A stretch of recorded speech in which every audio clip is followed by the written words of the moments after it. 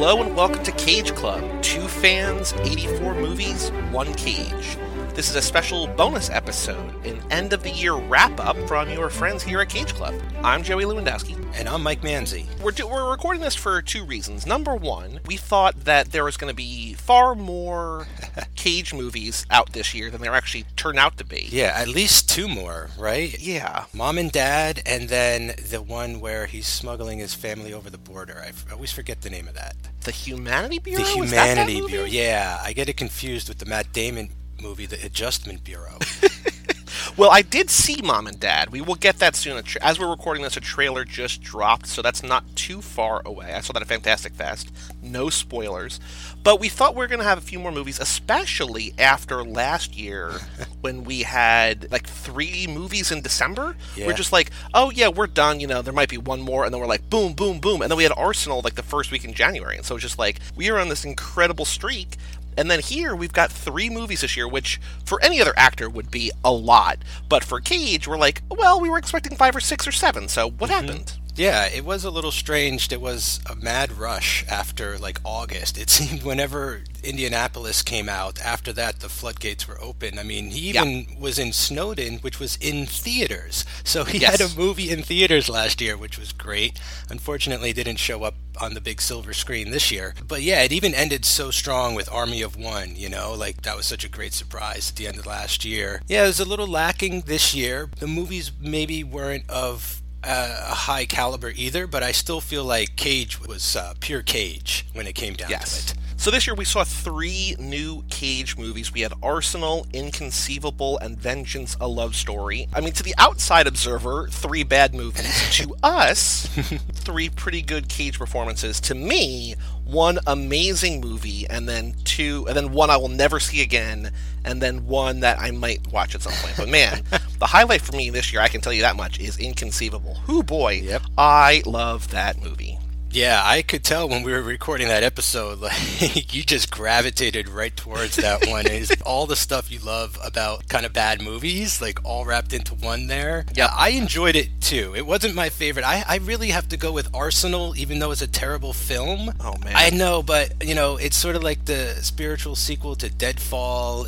Sure. He's playing that character again, Eddie. He's acting opposite one of his actual brothers who directed Deadfall. You know, there's just a lot of, like, Cage history kind of wrapped up in that movie a little bit. So for me, I would actually just rewatch the Arsenal for the Cage bits. I would rewatch Inconceivable too. I had a fun time with that. But as for Vengeance, A Love Story, I don't know if I'm ever getting back to that one. That was just sort of fun. I mean, the Arsenal is the one that I never want to see again. We will watch it again at some point for Cage Club Revisited. And that's the other reason that we're recording this today, is because right now you might be listening to this in Glasgow. Over in Glasgow right now, there is Cage-A-Rama 2018. We have some new friends over there, some Scottish friends, some fellow Cage fanatics. They are screening 6 Cage movies, 3 per day on back-to-back days. They asked us to record a little bit of something for them. If you are listening on our feed, you might already know this, but if you're new to the podcast, Mike and I, like the summer of 2015, started watching every Nicolas Cage movie from the beginning, 3 a week, and doing podcasts and written reviews for each. The pace nearly killed us, but we soldiered through, and we finished in January 2016. And then since then, we've kept up with his new releases. You know, everything he released in 2016, everything he released 2017. As you're listening to this, everything's going to come out this year as well. We have seen everything Cage has done. We have since gone on to other actors, like we did a Keanu Reeves podcast. We are now on Charlize Theron, another friend of mine who was actually on the Inconceivable episode. He and I have done podcasts about Zac Efron, about Channing Tatum, about Ryan Gosling. I encourage you to find everything that we've done at cageclub.me, cageclub.me, and you can see all the podcasts. They're all up there to listen to. They're all free. But the reason you're here today, the reason you're listening, is because of Nicolas Cage. And, you know, Mike, we've done a lot of different things, but I've got to say, he's still my favorite. Oh, absolutely. Me too. You know, it's funny, like, to this day, when people ask me my favorite actor, it's like not even, you know, there's no choice. I'm like, Nick Cage. Right. Instantly. Yep. Like, I would have thought maybe towards the end of the initial run at Cage Club, kind of what partially happened with Keanu Club. I got a little tired of Keanu at the end there, but Cage, I like crave more Cage, like all the time. It's so strange. I deny myself watching his films when they come on TV because I want to like save them for special moments or things like that. I don't want to just pick up in the middle. The pace that we went at was breakneck. I don't think that was very smart. No. And those written reviews kind of killed us too along the way. We have since stopped that for sure. Yeah. With good reason. But I'm always just like amazed about how I'm not tired of the guy. Like, if anything, there's not enough Cage for me on the planet. That's like why I think we were saying about him only coming out with 3 movies this year. Like, we know him as a workhorse, and we were kind of expecting that stuff. And so not to have that much Cage this year was a little rough, but, I have high hopes for 2018. And, I'm right there with Mike in terms of wanting more Cage, which is why we are now going back and rewatching all of his movies and doing live commentaries over them in the form of Cage Club Revisited. We're getting better at them, I think, once we introduce some games and sort of figured out how to not be quiet while watching a movie. You have to sort of talk over the things you want to watch. We are doing those every other Thursday right here on the regular Cage Club feed. The original intent was to go back and see if there were other, what we call Cage connections to other Cage films, before we knew that they popped up in other things, like the red sports car from Never on Tuesday, fan favorite Never on Tuesday. We have sort of grown beyond that just to sort of talk about whatever we want to talk about. I mean, it's really just 90 minutes or 2 hours of us babbling about whatever. But we've also introduced Cage Club Bingo, which I encourage all of you to play. We have the bingo cards available for free download at cageclub.me. You don't have to use the bingo card while listening to us. You can just print it out and then use it whenever. So exactly. Pretty cool stuff there, I think. It's just a party game. Like, if you just want to have some friends over and watch a Cage movie, print out some bingo cards, play along while you're watching. Like, I'm really glad we stumbled across that. Because, like, the revisited stuff is the reason why I don't just, like, sit down and watch a Cage movie from time to time, because I know that we're rewatching them together. And I just like that concept. I think at first we tried to do proper DVD commentaries, like with facts and things, but quickly realized that that's not really possible with every movie. There's just not as much to talk about with everything again. So the newer ones just seem to sort of, the movie is like a launching point for conversations, and then we just talk about whatever. So it's more just like if you want to come and hang out with us and watch a movie with us online, like, I feel like that's what they're good for. I don't encourage you to use these bingo cards in the theater, but if you are at Cagerama and you are watching these movies, I mean, just, you could take a look at the cards and just see, like, oh, Cage is standing on something weird, or he's overreacting to something, or he just punched a woman. Like, all these things that pop up in Cage movie after Cage movie. Check them off, get that bingo, celebrate your victory. And that's what's so amazing about his movies and stuff, is that there's enough reoccurrences to warrant, like, a bingo card, and, like, and, like, different options for different bingo cards. The craziest thing, and one that neither of us found out until we had Cage author Lindsay Gibb on the podcast, and she might be... Oh, I know where you're going with this. ...dropping something into the Cagerama Festival. She said, hey, did you guys notice that he shaves his face in like 12 or 13 movies? And we were like, what? And there he is, shaving his face in like a fifth of his movies. Like, it's crazy. Yeah, it's to the point for me where I see other actors shaving in other movies, and I'm like, that's Cage's move. Like, stole it from Cage. Yeah, what are you doing? You can't do that. So at Cagerama, they split it up into 2 days. Mike, I don't know if you saw the lineup, but they are doing on Saturday, on the first day, they're doing Cage the Fighter, which they're doing The Rock, Face Off, and Con Air. And then on Sunday, they're doing the gentler side of Nicholas with Cage the Lover, Valley Girl, Moonstruck, and Raising Arizona. If you've listened to our Cage Club episodes, I've made one thing abundantly clear over and over again. It might be my biggest revelation in Cage Club. My favorite Cage is rom-com Cage. I love him in these movies where it's the softer side. I mean, I love The Rock and Con Air and Face Off. Like, who doesn't love those movies? Especially if you're at Cagerama. Of course you love those movies. To me, it's movies like Moonstruck or Valley Girl or It Could Happen to You, which might be one of my favorite Cage movies. Like, and then even, my favorite Cage movie, maybe my favorite movie of all time, Wild at Heart. I mean, it kind of combines both the gentler side of Cage, the loving Cage, when he's just singing to Lula and it's like there's no other people that exist in the world. That's the thing that I want to see him return to instead of what he's doing now. I love that gentler side of Cage. Yeah, I'm right there with you. You know, I remember your reaction with It Could Happen to You, because I had seen that movie once before, but I think you were really caught off guard because, like, even in stuff like Valley Girl and Moonstruck, like, he's still kind of, like, aggressively, you know, he's still kind of, like, aggressive in those movies. Like, yeah. you know, and even Raising Arizona, where he's, like, a criminal or he's, like, a tough guy or all that kind of stuff. But with, like, It Could Happen to You, he's, like, genuinely the sweetest, most gentle guy. Like, he's a police officer, you know? He's, like,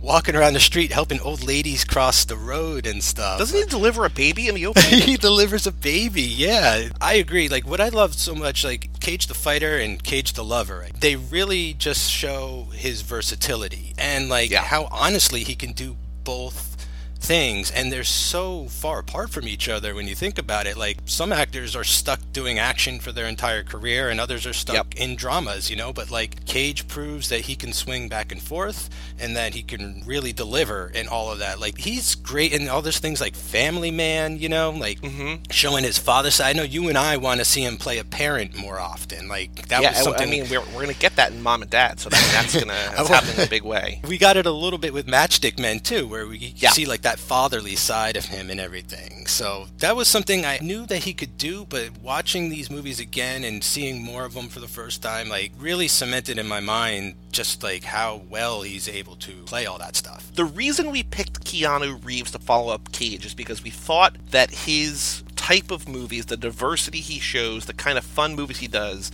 would match Cage. But watching his 72 movies proved that's not the case. Like, what's really, truly remarkable about Cage, and this is what I'm saying, is that he's interesting in just about every movie, if not every movie. He can do any genre, whether it's Cage the Fighter, Cage the Lover, family side of things, you know, sports movies like The Boy in Blue, war movies. Like, it's really amazing how the movie's not always good, but he's good in them, and he can sort of do anything. And I think, you know, another podcast that you and I did, Mike, that was sort of a limited run, I think the closest thing, closer than Keanu to Cage, would be Shia LaBeouf. I think that Shia can do, as sort of the negative as the publicity and hype is around him sometimes, I think that he's a remarkable actor, and I think that in terms of the diversity and the intensity and like the interesting factor that he does, that he chooses to do, I think he's the closest thing to Cage.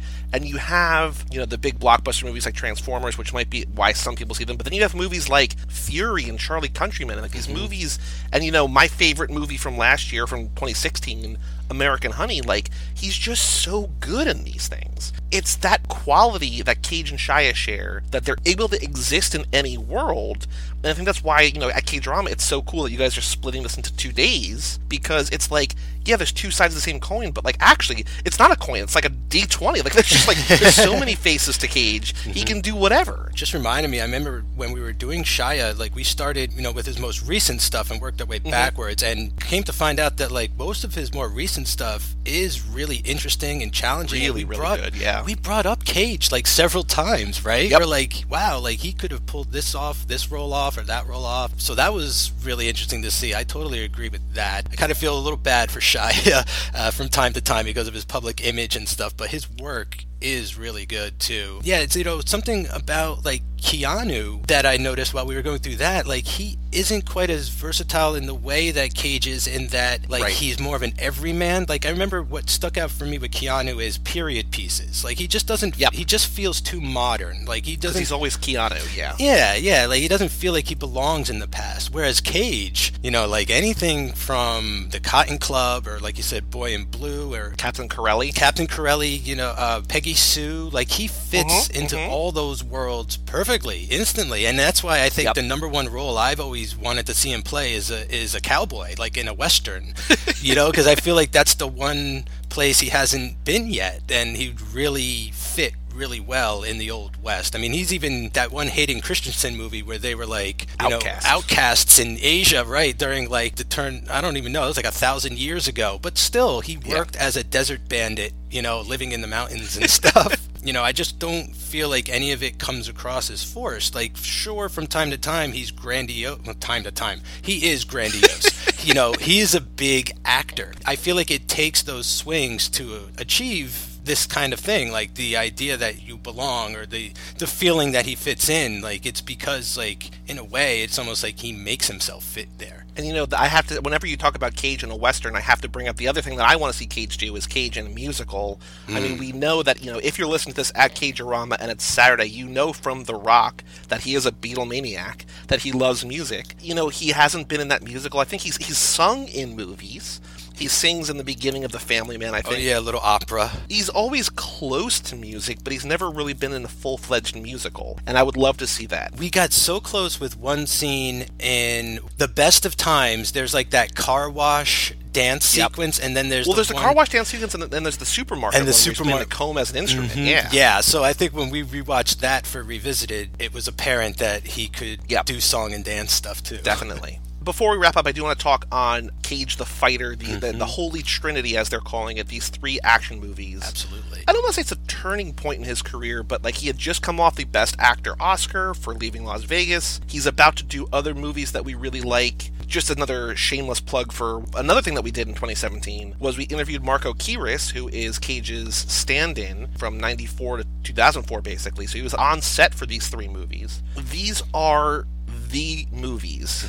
Somehow the schedule lined up that when we were doing 3 a week, these 3 all lined up in the same week. It was like the best week. I thought I knew how to rank the 3 of these, but it turns out I just love them all. Yeah, I mean, I think we did actually try and do that on the end of the Matrix episode where we were like running through our favorite action stuff, but like reflecting upon that and those choices, it's like, no, they're all interchangeable for me, to be quite honest. Like, it's a Sophie's Choice on an extra level because she only had 2 kids to pick, and there's 3 kids. These are my triplets, I feel like. But what like amazes me about these movies is all the other star power in it. Cage right there, like, as a star, you know what I mean? Like, The Rock has Sean Connery, for crying out loud, but it's still a Cage movie to me. It's not a Sean Connery movie. Like, you know, I feel like he's better in it. Face Off has the Travolta. Cage blows him out of the water, but Travolta at the time was considered the bigger star because of his Pulp Fiction resurgence and everything. Con Air has like just about every big